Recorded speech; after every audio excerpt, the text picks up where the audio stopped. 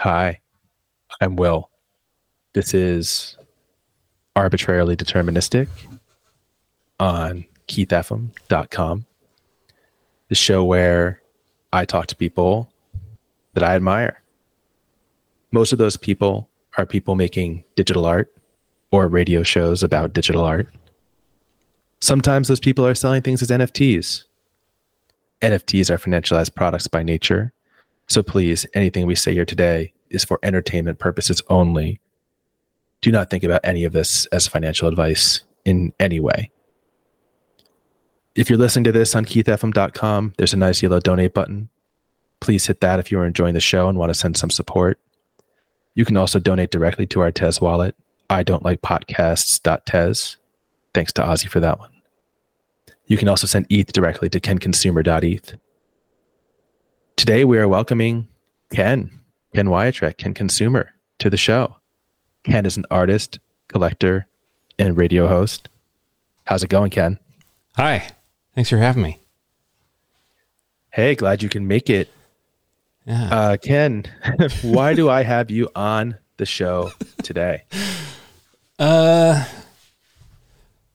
So I've been making these plots, and then you've been liking them, and some other friends of mine have been liking them, and other people in the Twitter sphere have been asking me questions about them.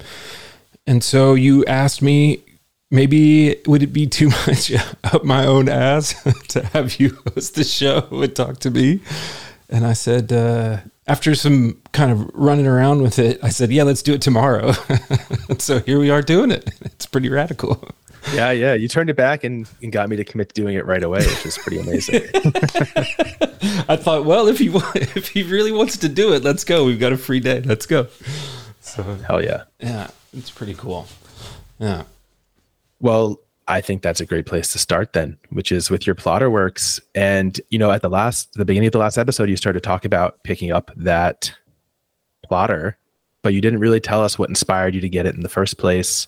And what is the story, or why were you inspired to even start using it in your own artistic process? What's going on? Yeah. So I didn't even know that plotter art existed, honestly, until a couple of years ago. And honestly, I had never really seen it. Now, I'd hung out with a bunch of people who have made digital art and have made videos and done animations. And I mean, I went to school and got my MFA. The end of my degree says studio art with emphasis on photography and digital media. So I did a bunch of stuff in that realm already, and I was always using Photoshop. I actually used with when I worked on a newspaper in college, we used Photoshop 1 to lay stuff out, to do stuff in there. So we were like half-tone photos. Anyway, so I was always working in this digital realm, but I didn't know that plotters existed. And they sort of popped up in whenever I found out about gen art, really, more than anything else. Like, once I started seeing that code art was becoming a thing, like on the blockchain, I started to look deeper into what was going on in that and getting further into the history around it. And then I started seeing people started, posting a lot more stuff about using their plotter. And then I met Marcel, and Marcel is I can talk to you about a lot of people, and I can talk to you about, I've met a lot of people. I hang out with a lot of really interesting folks. I've met a lot of people through this show that were, here on this. But Marcel is that guy's amazing. He's genuinely one of the coolest people I've ever met in my life. And he's just got a really fantastic idea. And his plotters are inspiring. He uses old retro plotters. He doesn't use the kind of thing that I do. But talking to him about how it affects what he makes and why he uses that has really been inspiring. Because when we were talking, it was over a year ago now, I was over at his place, and he had said to me, maybe you want to do something with a plotter. And I was like, yeah, maybe I do. I want to maybe use a plotter to grid up some paper. And he was like, what? And I was like, yeah, I just want to have some dots. I just want it to, hit some things so that I can build patterns and work on these other things. Because at that time I was trying to get back into my art making process, because I kind of took a little break there because I've been running this gallery and this bar and stuff. And so I was watching how the speed with which it was able to get stuff out. And I thought, oh, if we just put like a series of dots here, I could play around inside those dots. Well, we played with it and it wasn't something I wanted to do. And so I just kind of put it to the side because I didn't figure out like, how could I really use it? Because my work is for all this time. I'm sorry. I'm just talking over I'm just running. No, you're right as the guest. Well, I think you were going to start talking to us maybe about the technovirus kind of arc of your work and the fact that, at least from the few pieces that I've seen, stuff that you've shared with me, like their geometry, straight lines, it does feel like, even though it's hand drawn, and I presume maybe even without a ruler, but it kind of feels like it would have been gridded out or made by a computer sometimes. I think that's kind of what you're going for. But yeah, continue with where you were going with that. I think that's great background info. Exactly. So like, man, all right. So how do I get to the technovirus without sounding like a crazy person? Because every time I bring up stuff about the technovirus, I always sound crazy, I think. But so in the 90s, I read a book called It's All God. And it got me thinking about like, what does it mean? Like, cause I'm not really into religion in that stuff, but I am interested in the idea of existence. Right. So I read this book by a guy called Walter Starkey that really set me on a path of thinking about existence. And then there was this record from Neutral Milk Hotel. And in that record, there's this one line that he says, how strange it is to be anything at all. And that I remember I was on I-45 in Houston and I was driving back. I had been teaching school and I was driving back and I heard that line and I was like, fuck, wow, that's fucking crazy. Like that is like the most intense line that I'd heard to that point in my life. It still blows my mind. I think about that a lot and I walk around. And so throughout the course of the next bunch of years, my work kind of floated around in this idea of what is existence? How does it come about? Why do we have this thing? And that's when I came up with that whole like Genesis myth concept around the technovirus and all that shit around the diamond prophets being those people who've seeded the universe. But that's all based on like, in my mind, it's all based on science and math, right? But like, you know, and that's how the creationism myth kind of works together for me, you know? And so that stuff's all hand drawn. And so I draw all that stuff and I've just been drawing it for so long that it's generally what I go back to.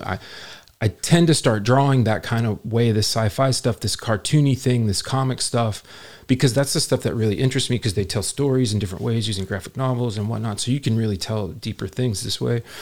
But some of the other like things about it is because for me, it just gets my hand back into that muscle memory of doing something again, right? So when I started drawing that stuff again in this last round here a couple of years ago, it's because I needed to get my hand back into the movements and the thought processes around how do you put these really geometric, kind of really straight, solid things and use like wires and stuff to create the organic movements around within them.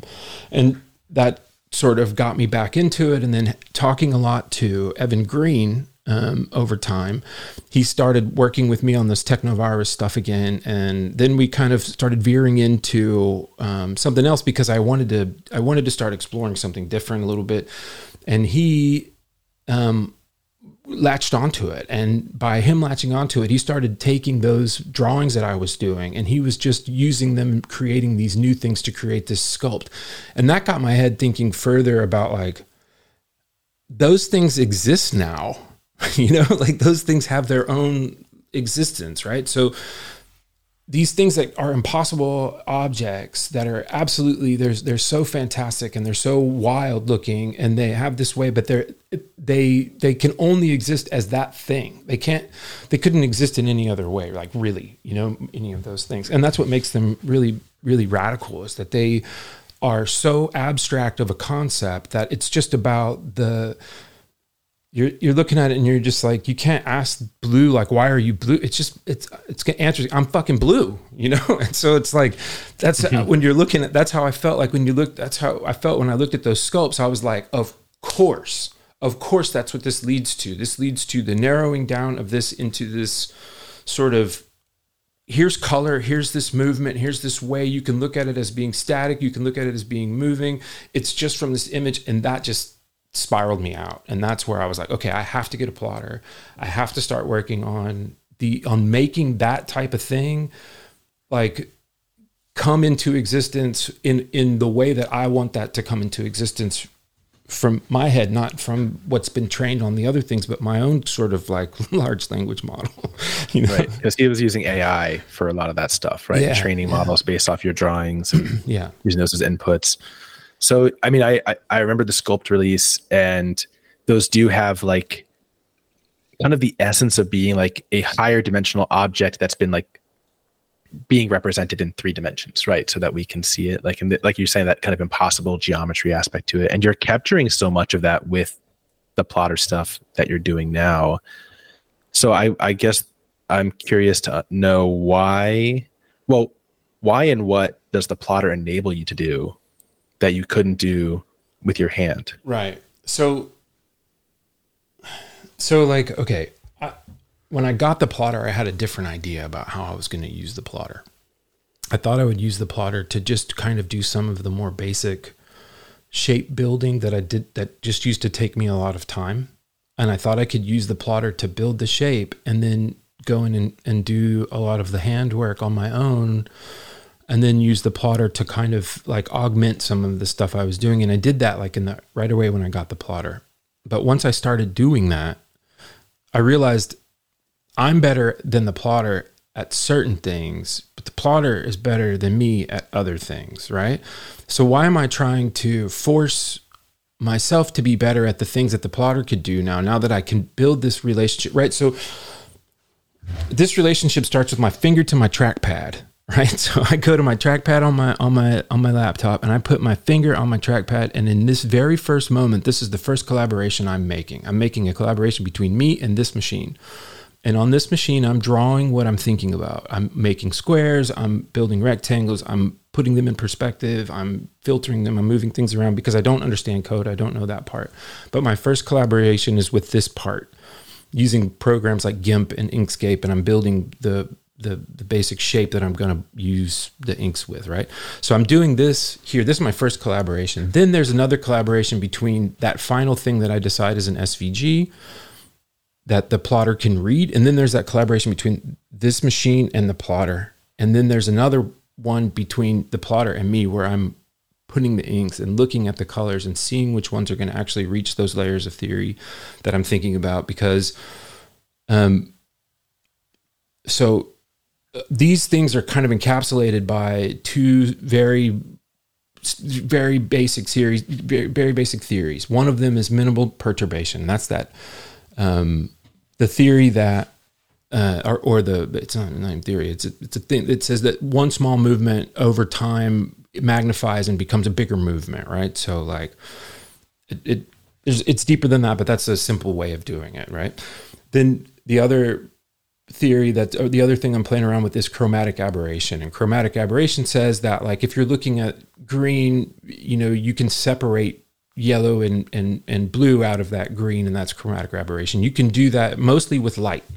And it's pretty rare when people use chromatic aberration in other ways, but this is what I'm trying to achieve, like both the reality of it, but also just this sort of perception of it. And like this, it's almost, it's almost there, And so when I started playing around with it and started seeing it, it's like, oh, I can use this to achieve some of these color things that those sculpts were achieving, where colors just seem to be just randomly appearing out of everywhere, which they were in that sense. But in this, they're not so random. Like it's much more like I have to think it through, because if not, it just looks like weird. Looks like it actually just all kind of turns brown. Yeah. I mean, but some of them, that color mixing, turning into those browns and blacks actually like plays a role in the final piece. But what you were saying about the color use, like the thing that really strikes me, and you were kind enough to share a little Deca gallery of some of the other pieces that you have that haven't been made into NFTs yet. The way that you're using color to create depth versus, say, like another plotter artist that I'm a fan of is Threesfold, right? Emil, who I'm sure you've encountered his work. Absolutely. And he creates depth by just making like these tiny little strokes with the plotter and just changing the angles and doing this kind of topographical thing to create depth there. But looking at some of the pieces that you've made, it almost gives me like a 3D glasses anaglyph like stereoscopic thing where you're getting all of this depth even, but it's just purely from color, right? Yeah. Yeah. That's crazy.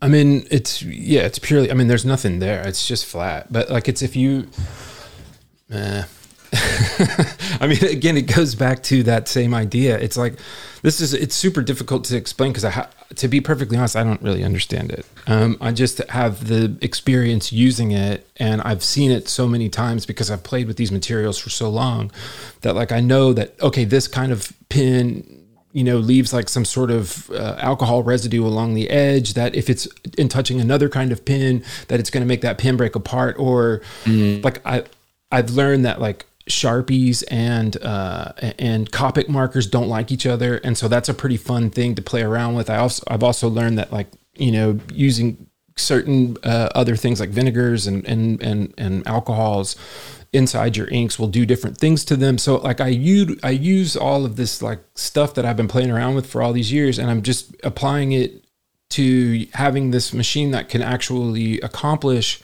this stuff repetitively and get it done right every single time, so that I can like get better myself at the other parts of it, so that I can try to catch up to it. I'm just going to try to like be better at what I'm good at, which is like applying paint and doing these things in certain ways that are much more free and open, and then allow it to be good at what it's good at, and then trying to meld these two things over time is probably, 10 years worth of my time, so I think I'm a long way from being where I want to be with this thing though. Well, I mean, I feel like there's such a fantastic connection to generative art, code-based generative art there, and what you kind of just said, because when you look at artists, especially artists like, say, Lars Wander, William Appan, who are really just like trying to crank the code to achieve those realistic like mediums of like paints and inks and stuff. And here you're using this machine, but then kind of your alchemy of like, I know that this proportion of vinegar into this ink is going to create this, like it. I don't know if, do you see kind of where I'm going there? It's like kind of like you're coding with your materials, like right. Like, I think that's such I don't know, to me, that just immediately tied me into just thinking about like code-based art, but that's because I'm such a code-based art kid. Code-based art is really what got me into this thing in the first place. Like, I mean, for real, like when I kind of was looking at stuff, like over the course of, a couple of years in this, and seeing like a lot of this is just very basic building blocks of squares, triangles, basic geometry with, some sort of wave effects kind of moving around. Then there are some things that are a little bit more wild shaders and things like this, but most of the stuff is built kind of on that. And we sort of praise people's ability to hide that or use that to its advantage, one or the other, right? More than the people that are just using it. So, excuse me. So for me, I started thinking about like, how do I build this stuff, and how do I do it? Once I was looking at like what the plotter did, and once I started seeing what the plotter did, I was like, shit, man, I could really like do some really fascinating stuff with this, and I could actually get a little bit further. And so once I started seeing that, and I was like, okay, this is just basically a bunch of squares. And then so I made a tool that, I just made like a brush, and that brush is like some rectangles, and then I just used those rectangles, and I figured out pretty quickly like, oh, I could put them in perspective this way, I could do this way, and I could just make it look really weird, like it's just fucked up, right? And then I figured out, oh, well, I could take those things and break those things apart even into further places by cutting and pasting them, and then make them not be so clean, like just cut off edges of them. So instead of making the stroke be, 3 pixels one direction, or 1 pixel just because all the thing needs is just 1, instead of making it do that, make it be 3. And then when I'm cutting and pasting, shaving off 1 here and shaving off 2 here, and making it be so that it's kind of weird and looks wavy whenever it comes on to the plotter. And experimenting in that period was really fun, because I was like, okay, this material, like this ink from this brush, is just going to just blow out all over the page. So I can't really do that again. I had learned that the speed that the brush goes is how you can make a corner. And then I decided I didn't like that, and I'm just going to leave the rounded things, because I think that's much cooler. If I ever need the corner, I can get it. But I'm sorry, I'm ranting. I'm just kind of running on about nothing. I mean, but I think the ranting is very easily interpreted as excitement and like just energy around this new aspect to your practice, right? And it's like, I mean, just looking at it for me, like I've obviously been a fan. I've got multiple of your works from the pre-plotter days, and I'm extremely tempted to pull the trigger on a couple of these. In particular, Hey Batter Batter, I think is really sick. Yeah, I do too. Have you? So you're doing this all with trackpad and not really coding, right? You're using tools that interpret your gestures to create, I guess, the SVGs that the plotter uses. But have you been inspired to maybe look into learning some of the code stuff yet? No. Is that the next step? No, never. Nah. It's, I have too many friends who code, right? So like, I mean, if I really needed to get into that position to where I needed to have something that I had a specific idea and I really needed to get it out, I could probably find somebody to help me do that. But I'm not, that's a whole nother layer of specified knowledge that I'm just not, this is decades that I'm working on here, and like, I don't think I would be, if I was trying to learn to code, there's no way I would be where I'm at, even with this plotter right now, because I would be trying to figure out like, how do I get that thing to do that thing? Instead, I'm just going into GIMP and just saying it does this, and then I'm just doing it because I know how that works, and so like that's how I get it done. And then I'm just tracing paths and bringing them over and then using them. It's not right. It's like, if you've been using this stuff, it's not very difficult to do. One of the things though, the thing that makes it difficult is getting what you want done and to understand like what it's doing so that you can actually do it. Like I think that's the thing. Cause like understanding the material, how the material is going to respond and how the stuff that's on the screen is going to look later on, so I'm sometimes, even though I know that it's not full, I fill it in. So I know that, okay, because I think of it in reverse. So I'll fill in those areas and I'm like, okay, I know that that's going to be empty so I can play with that later. And that helps me to know like where the other stuff is going to be, and so it helps me kind of see it. And if I want to put something else there, which I've kind of been working on now, is figuring out ways to use the negative space to exist, to also have some sort of existence in it. Yeah. Well, so this latest series, do you have a name for them? I see some names when I mouse over finality, but I don't know if that's actually what they're called. No, that's not what they're called. That's just that's just a basic, just a name. Yeah. It's just a folder. They're called, so the theory, the minimal perturbation theory is done by a guy called Feynman, right? And Feynman, he's the physicist, right? Yeah, the physicist Feynman. Yeah. And so this is one of the things that he said was that when each body pulls on each, they create these sort of bigger movements. That's why I called the series When Each Body Pulls on Each. I was thinking a lot about how minimal perturbation, just that concept, really affected kind of everything. And I know Hal also thinks a lot about that and how it goes, because we've had some pretty long conversations about this stuff. And Hal is incredibly intelligent. He is so smart. And it's intimidating. There's some people out there that are intimidating because they're good at certain things, and he's just really fucking smart, man. That's where you get into, I mean, it feels like this is kind of bordering on like is there a physics explanation for like a deterministic universe type of thing, right? Like if every particle can be perfectly described in a system and how they collide and interact and create new forces or move energy around, then if you could master that code, then you could in theory just like run the simulation, right? And it's all predestined. So is that something, where do you sit on that spectrum of free will versus predestination then? I mean, I have no idea. I sit in we exist, and some things exist and some things don't. and those things that don't exist, they just don't exist, right? So until they do. And so this is sort of my like view on all this, everything. I kind of think about how like the idea of pre-rendered frames versus randomly generated frames, so like NVIDIA things now, you're rendering each frame and that frame is coming at you. It's rendering over time, being folded down. But the new things that's going to happen now is that they'll randomly generate every single pixel, right? And so it's just going to kind of guess like this is the next place to put the pixel, and it's just going to kind of put the pixels in those places.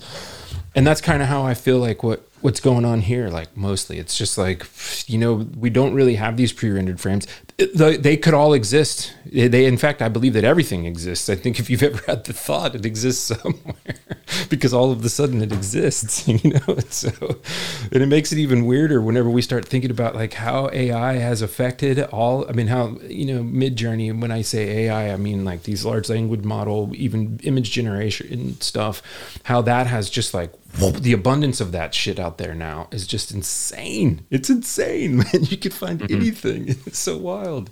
Yeah. Anyway, and Sean Yost yesterday or the other day, he asked me if I was going to start introducing AI into how I'm creating my SVGs, and I was like, it hadn't crossed my mind until that moment. And so, like, if I had thought about it, I might have already started. But I don't know yet. I'm still kind of enjoying doing what I'm doing right now because I think it's so much more fun just at this moment, just kind of playing through it. And again, they look really sick. Where I was kind of trying to go with the original question, like what they're called. So like, where do these fit into the techno virus narrative? Are they their own thing? Are they a part of this story that you've been working on for like, what is it, a decade plus now? And well, I'm going to start with that one. Like, where do you see what do these express out of that story, out of that world? Yeah, I don't know. I don't think you don't know. Okay, bad question. No, it's not a bad question. I don't think that it's. I don't think you have to work on everything all the same. I think like you can do all kinds of stuff concurrently, and still have all of that together. And so, I mean, do you know this? Deleuze and this rhizomatic structuring for like businesses and for communities and what have you. It's like vaguely, you have like a center, and then if somebody has an idea, then you foster that idea and it grows, and then somebody else has an idea, and then you're all working together to sort of like have a common goal towards something. And this this is something that I've applied to everything. So I have I could fakely figure out a way to stick all this shit in there, but I think that that's fake, and I don't really need to have that. I can tell you, I'm super interested in beauty, and I really love to see beautiful objects, and I really love to see how things, even things that maybe somebody else thinks are ugly or something, are beautiful in other ways. And I'm not afraid to say that I love beautiful things, and I want to make beautiful things. I don't want to make shit that is like,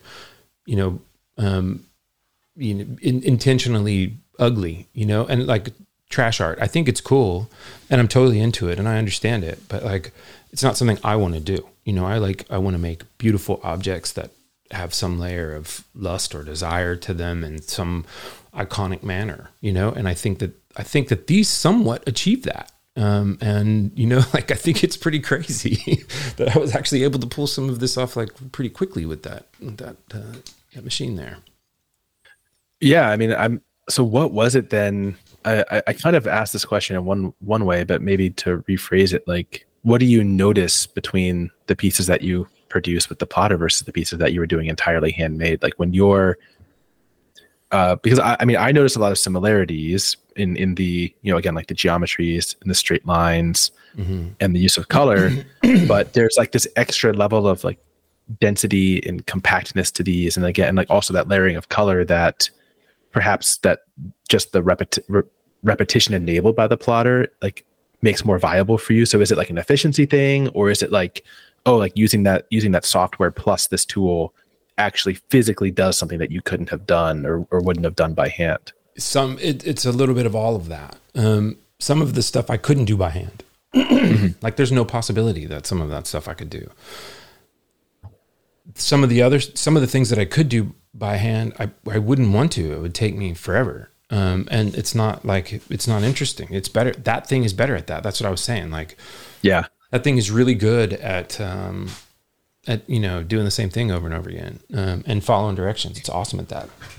And so like, if you have good directions for it, then it's going to, and you have a understanding of what that's going to do. It's pretty cool to work with. What I think, like, overall, my relationship to the plotter is, I feel like I've just met like my best friend that I'd never met before. You know, I mean, I should have had this person, should have had this robot hanging out with me for a lot longer. I just didn't know it existed, and I should have gotten one right away. I just didn't know what it could do. And now that I do, I just feel like I'm super attached to it. I feel like I you know, really, really like it. Are you going to be stealing plotters out of Marcel's studio soon and trying to scale up? No, he uses different stuff. He's using, like, his stuff is much more far out, man. He's thinking about some really amazing mathematical things and some stuff that deals with like old retro machines and his connection to them. Like when I made music, I was in this band, Indian Jewelry, and I had a bunch of like old music making gear. I wouldn't ever have a laptop on stage. I thought that looked so cheesy. Now it's a norm, but like back then there was no possibility I was going to do something like that. So I had like a whole bunch of machines, and some of them were, you know, broken and did like one sound, you know, they like made this whoop sound, or, you know, or, you know, whatever, just something. And I had like a whole airport of this stuff. And this is what I traveled around with. And I love that. And so this is, I think, another reason why I like Marcel so much, is because he has the same sort of affinity towards these stuff, what is broke, you know? And so he wants to get it and figure out how to fix it and then make it go and then show it the love that it needs and then make it produce things again, you know, and make it be, give it sort of like its respect, and the respect that he believes that those machines are due.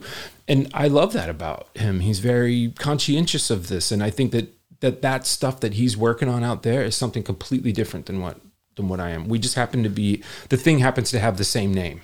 You know, that's really it. That's really the only similarity between what he's doing and what I'm doing. At least it's just a robotic arm that holds a pen. Right? Yeah. I mean, well, those ones he's got out there have like other stuff. I mean, they're like, they're just very different animals than this thing. Like the things he did for Octet, they're just very different. They have a very different way of operating and whatnot. I finally have my octets framed and on the wall. Feel good about that. That's sick. Yeah. Yeah. I haven't framed my octet. I have it sitting there in my flat file, and I got to get one of those. You do. You know, I listened to your episode with Ben or Simon Says, and I had sent him a picture of my flat file when I was listening to it. I was like, "Oh, yep, flat file." Took a quick picture of it. We just talked to Susanna, who's one of the founders of Tonic, and I got between her and Trinity, I got a little bit of a scolding for how much unframed work is sitting like behind me and in the closet right now, and I need to get a way to either store it or I need to take myself to the framer and get it done. Yeah. So yes, you definitely do. You should probably get a flat file though. Also, just to have a flat file, like they're really good to have. I lived many years without one, but I built like a weird thing in my flat upstairs, and that has places to store stuff. And then we had stuff stored in other ways in other places before. And so like, I know how to store these things, but I just never had a flat file.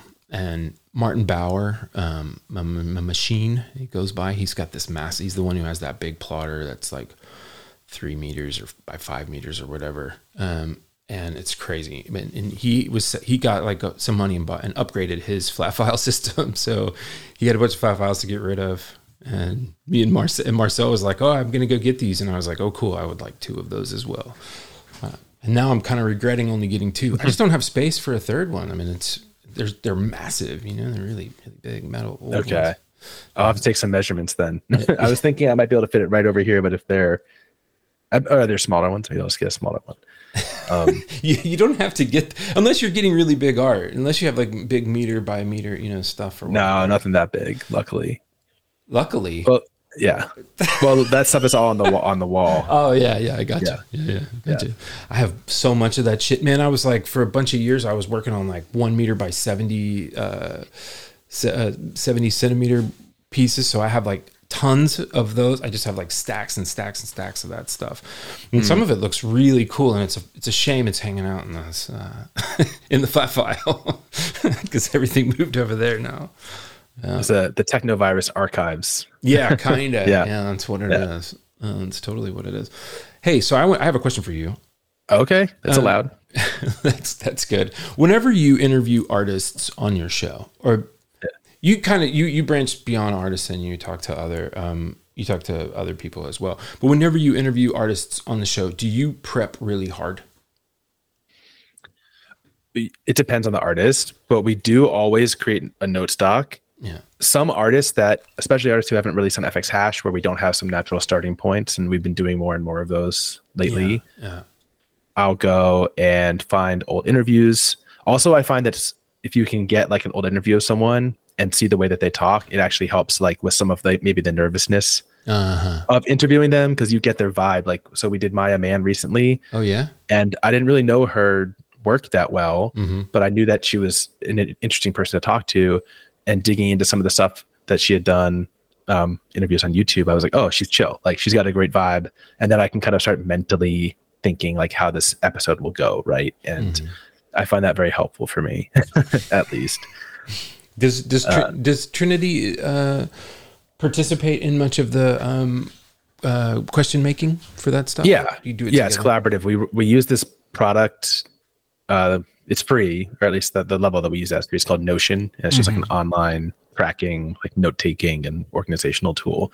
And so we have all of the notes since we started using Notion. At least we used to do it in a Google Doc, and we fill it with links too. And so like if one of us finds something, it'll be like question plus like the source that inspired it, so the other person can go click and read it and have context and stuff. So yeah, it's very collaborative. That's cool. Yeah, you're a one-man show, so you're responsible for your own kind of brain and self-prep, right? Yeah, I don't really know. I mean, I kind of just look at the stuff. I mean, to be real, I just go and look at the artists. I don't put anybody on here that I don't really already kind of have a pretty solid, at least knowledge of their art. I maybe don't know much about them as people, but I know at least their art whenever I have somebody on the show most of the time. No. It's always the same. I've only had like one product person come on, right? That was Adam. Yeah, Adam, probably. Yeah. Tender. I'm sure you've I was going to ask you, well, if we're going to turn towards the fact that we both have shows, one of the questions I wanted to ask you was, why are we still making shows and why do we make them? What is your take on why we do this? Oh, well, I know why I do it. I mean, I do it because for me personally, this is about like, I mean, I have a radio station, right? So I need to fill it with content. I do this show. I do arbitrarily deterministic because the artists that I have on there, I'm fascinated by, and I'm interested in knowing more about them. I mean, I think like maybe in the early phase, I was a little bit more naive about some of the things that kind of go into it. But like as I've gone on and done it longer, I'm pretty well aware of like how people respond to things. One of the worst things was when I had Alex Grasser on, we just had so many technical mistakes. It was terrible. We were both like off our game. We were both trying to solve like how to do whatever, I mean, it happens, but that was like, it just felt weird to have like that be the final show. And then like for this season, it's just like, shit, that's terrible that we had so many technical problems for that. I know. It was kind of I'm a big Alex Grasser fan too. And it's kind of like, oh no, like I feel like you only got maybe 30 minutes out of that hour with him, which is kind of a bummer. But then you came back, you rallied strong from the pan to open the season. Right. Yeah. So was that's fun. Pretty good. Man, he is really, really fun to talk to. He's really cool. Yeah. Really like it. Listening to him talk to you in prep for us potentially talking to him soon was very helpful also to get his vibe. And he seems very cool and casual about everything, which is like, okay, nice. Yeah. Like I kind of feel like I can ask him some questions, not like mean questions, but like maybe more like pointed questions, and he would be like cool about it and like roll with it and be like, yeah, I'm like, I feel like he'll be honest no matter what you ask. Yes. Yes. Yeah. 100%. No, he doesn't. He's not going to mess around. Yeah. He's going to tell you what's up. Yeah, exactly. Yeah, he's a really, really nice guy.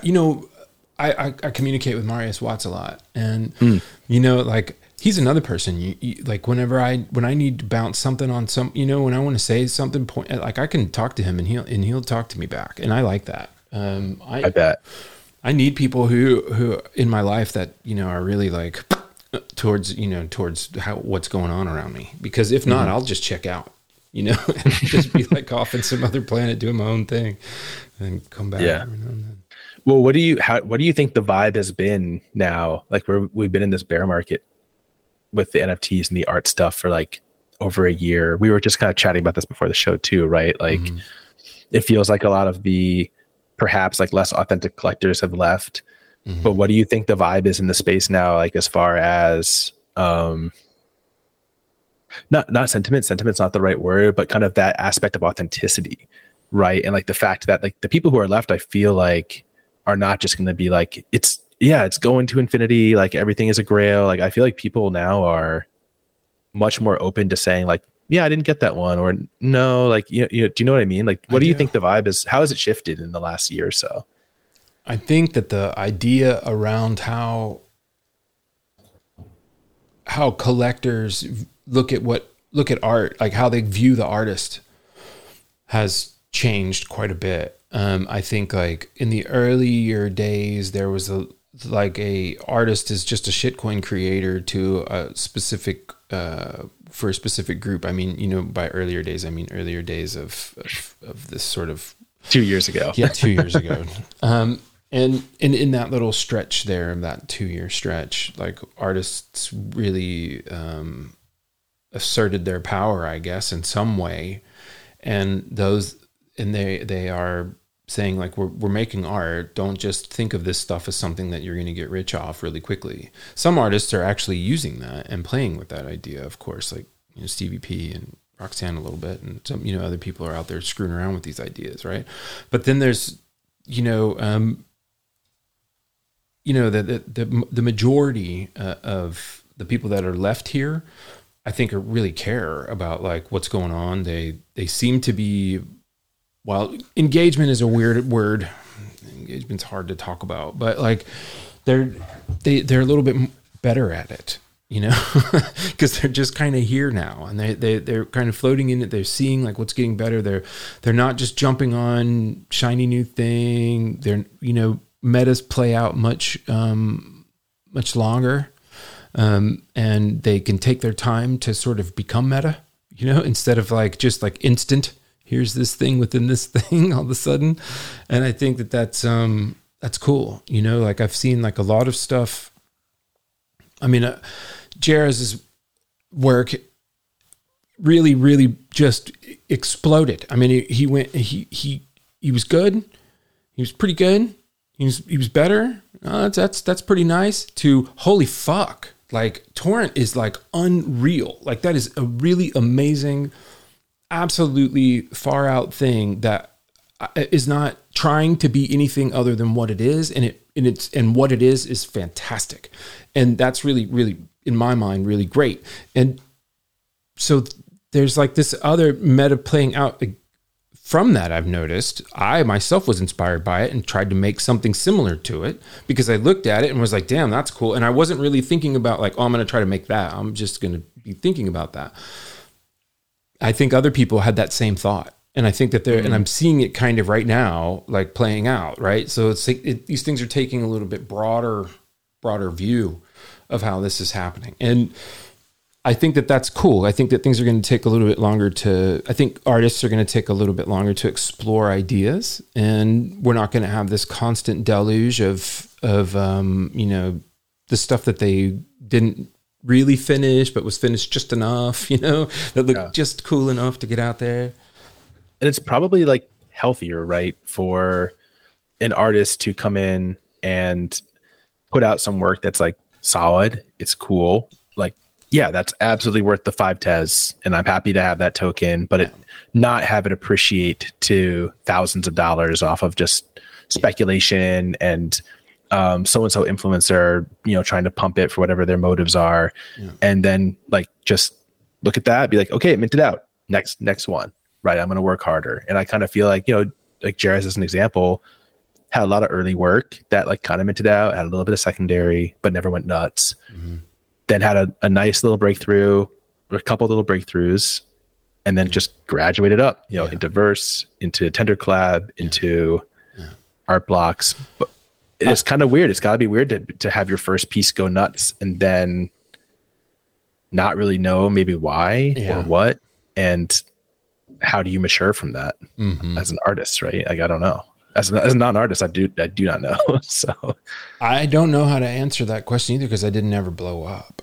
I mean, like, that's not something I know, because I didn't do it. And I just make stuff, and so, like, I think that some people who have that same mindset, who just make stuff, like, I think it's not the same as somebody who came in and made one thing, and that thing just went instantly, and just like boom for them. Like, I don't know how you recover from that. Actually, I don't know what you do. Like, I don't know what your next move is, because I think you're gonna have a whole bunch of leeches on you, and immediately, like, if you're good, and so you've got to figure out which leeches are actually healthy. You're gonna have the leeches of maybe platforms coming to you trying to get your work and have it done by a certain date, and this is what we're going to do. But then also the kind of just like the persistent leech of the market of, like, my first one did 100x and now my second one minted out, but it's actually below mint. And then just like what happened, and then just losing the buzz, and like that, always trying to recapture that, or trying to figure out, like, why, like, I thought this piece was better and it did worse. Like, what happened? Right. Like, that has just got to be such a difficult thing to handle. Yeah. I think that, that's a tough one for anyone, I guess. Yeah. And, again, it goes back to intention, and what are you doing, and how are you trying to solve, like, what are you trying to solve by doing it this way? Or are you just trying to capitalize on this? I mean, there's a lot that goes on in that. Marcel asked me upstairs one day, like right after I got the plotter, he was like, "Why are you doing that?" The machine, like this doesn't make any sense. Like, why are you doing? The machine can do that, And I was just like, yeah, but that's kind of this place. Like, yeah, whatever. And and I thought about that after when he left, and I was like, yeah, right. Like, what the fuck? Right. And so, like, the move from that, sort of like, to relate that to what I was getting at, was that, like, the idea that some people have come into this place thinking that they're just going to get rich off of this thing. And because they did that one deal, the next one is just going to be bigger for them. And then it doesn't do that for them. They're going about it for the wrong reasons. You know what I mean? Like, they're looking at it the wrong way. They shouldn't be trying to make it, work this way. You should just be really stoked that worked for you, and just keep plugging along, and keep making these things, because that's what really artists are doing. They're just making all the time. You're just constantly, I know a lot of people who have I know a lot of artists who have jobs, like, outside of, like, making art.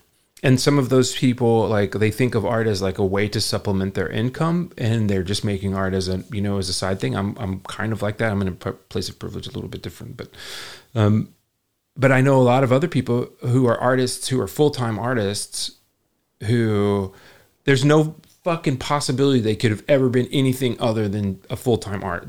They are incapable of anything other than that thing. Like, I have one friend, like, I can't even imagine him teaching a course at a university, because he's just so much about just, like, I have to apply this paint to this canvas. His work is phenomenal. I talk about him all the time, and I love him. I think he's a fantastic artist. And that's the thing. He's an artist. He doesn't do something else. He doesn't work as a bartender for me, for example, and so like me, for example, owning a bar and being an artist kind of tend to be kind of hand in hand, for people like me who are, older and never really thought about, like, an art career in that sense, just kind of made it by doing what I'm doing, and kind of happening this way. Yeah. Anyway, tangent. But if it happens passively, pretty cool, right? Yeah, totally. I mean, whenever it happens, it's just like, oh, fuck yeah, man, that was a really excellent spark of creativity that I was able to get. Speaking of that piece, I still look at that sparks of creativity from whatever whoever the hell put that out. I still look at that and still think that's really awesome. That is a really awesome FX hash piece that people like flipped out crazy and made go nuts, and now it has no value in that. Totally I was getting a few of them. I put out a bunch of 5-Tez offers on ones that were in landscape format because they look amazing on the frame TV that I have. Yeah. They fit it perfectly, and people were just accepting it 5-Tez, for these great just like landscape outputs. I think it was, I don't think it was a secret, but it was like Ferdinand Dervaux, right? Oh yeah. For that. Ferdy. Yeah. Ferdy, yeah. I still think that's his strongest project. I love it. Yeah. Yeah. Sorry. Yeah. Nothing against anything else. I think that's just a fantastic, really cool. God damn it. The radio studio is all busted up. We got to fix the radio studio. If any of the radio studio people are listening, we have to fix the radio studio. Yeah, we got to figure out a way to get money in the. And your donations will help. Yeah, I was going to say the other way to obviously get rich is to do radio shows and podcasts, but. Oh my gosh, I'm so rich. Yeah, it's amazing. I got given a the trick name. Is to never calculate the hourly rate. As long as you never try to figure that out, you're going to be happy. Yeah, totally. Yeah, I try not to do that for anything I do because it doesn't make any sense. It's just all totally stupid. I pay myself a dumb wage to do the job across the way there, and whatever. Well, this is a program where we have a hard stop, which I'm not used to, but we are at about 8-9 minutes left here. And perhaps a good way to close it, this kind of riff that we've been doing on just like the scene in general. Like what are your wishes, hopes for the space, for generative art, even for your own practice? Where do you think we're going from here? You've been in NFTs for most of it at this point, right? For most of the history of it. So, and at least for the generative art side of it. So what encourages you? Let's end on a hopeful note. Like, where are we going? I'm hopeful, period. Like, I think that this is just kind of like in the very beginning phase of this sort of monetization of the browser-based algorithmic art. I think that we're really like in the front end of that. I think we're also sort of like, I think the genie's out of the bottle, right? You're not going to put it back in. We're already big museums, everybody's tying their shit to NFTs right now anyway. And it's not about the thing that's the NFT. It's about the fact that they have this title to ownership, and that you can actually prove who made it and blah. There's a lot of good things that are happening in this realm because of that. And that's very cool to me. And I think that, generative art is literally the perfect kind of art for this sort of setting, right? Because transaction hash and whatnot is just really fantastic for filling those random numbers in. It's just a really cool way of doing that. And then this is the perfect way to monetize that and keep people kind of in the creative class rolling. So I'm hoping that, well, I'm not even hoping, I'm pretty sure that this is just sort of like the beginning of like a much larger picture. I just don't see that, like, the hype game might get played again once or twice, but like the hype game happens in the art world and in every world anyway, all the time. So like, that doesn't matter. It's more about like, is this going to be a viable thing that museums and that bigger institutions and that places like this are going to be interested in the long run to build parts of their collection out? Yeah. I absolutely believe that. And I absolutely believe that the next decade or so of this is going to give way to some of the most interesting and fascinating things that we've seen in a really, really, really long time. And I'm excited for that. I really can't wait to see what some of these people that are doing it right now in their bedroom are, going to maybe pop out and show us like the craziest shit. The shit that we didn't know existed is now going to exist because of them, and that's pretty radical. Yeah, I've been hearing some rumors of, not even rumors, but like if you remember from the interview we did with Leander last year, was like at that point talking about like a generative pottery project. I don't know what's come from that, or what, clearly it's not out yet. But like the idea of doing generative physical things, obviously, like there's a component of that just has to do with like manufacturing capability and maybe some innovations or changes there to make it more like viable and affordable to make a bunch of one of one things, right? Mm-hmm. But it certainly is exciting to think about a greater use of the technology beyond what it is mostly used for, which is unfortunately like PFPs and stuff, and just gambling, right? So I'd love to see some more of that stuff emerge. I think it will. Absolutely. I mean, I don't see any reason that it wouldn't. I mean, there's just no, there's no better way to verify. At this point, maybe they'll come up with a better way to do that. But like at this moment, there's no better way to do that. There's no better way to do it for a digital object at all, because digital objects are so easily faked. And the blockchain is such a fantastic way to make sure that it's not a fake.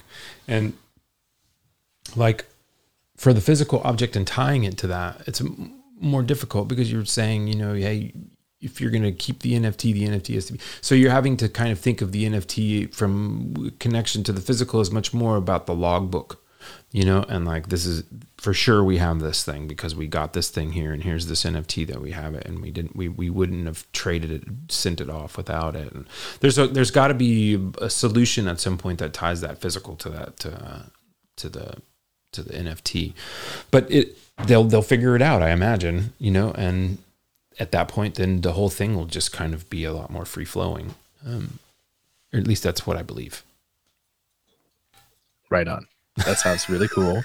And to wrap it up in the last few minutes here, maybe why don't you get off some plugs? Where can we find your NFTs and what's coming up from you? Like, what can we be excited about? Is a lot of the stuff that you put into the Deca gallery going to make its way to Foundation? Are you looking at other ways to distribute the stuff? Yeah, I would love to. I mean, I think that now that I've got it, I can just kind of keep on going with it. I'm just going to make stuff, and every now and then they'll be kind of cohesive in some way, and I'll probably put them in a collection that makes cohesive things. And I have another collection that's just plotter art stuff that I just think of as like, oh, this kind of fits in here because I made it with a plotter, and I didn't know what to do with it. I have this other one called Being Anything, and that's like, oh, those are paintings. And those paintings are about like, can that object exist? Could that object be a place that someone could go into? And those are, again, very much inspired by sculpts and very much inspired by that like period, that time period from where I was working in that stuff. And I have a Foundation pay. I have several collections on Foundation because I think that at this moment, Foundation is the only real good place that I can think of to put those one of one type of things. And I mean, I guess I could have put my own manifold contract, but the way that Deca works now, like I think as an artist, they make these like artist fronting pages, and you can just kind of do things inside Deca that you couldn't previously do. So you don't have to, like that thing I shared with you is just uploads, and so I just uploaded those images and just put them into a little small gallery and sent them over to. I haven't even minted them as anything else. They're just uploads. And that's what's badass about Deca is they're like allowing you to do shit like this. So I didn't have to make a PDF. So it's pretty cool. Oh, right on. Everyone go check out Ken's work on Foundation. He's at Ken Consumer there. And also very important to note that each of these does come with a physical. You're not just getting the digital token. You can claim that directly through messaging Ken or Artfora, right? So you will get the physical piece. You can hang this and you can tell other people about it. Yeah. Just the best part of art, right? And they're beautiful. Yeah.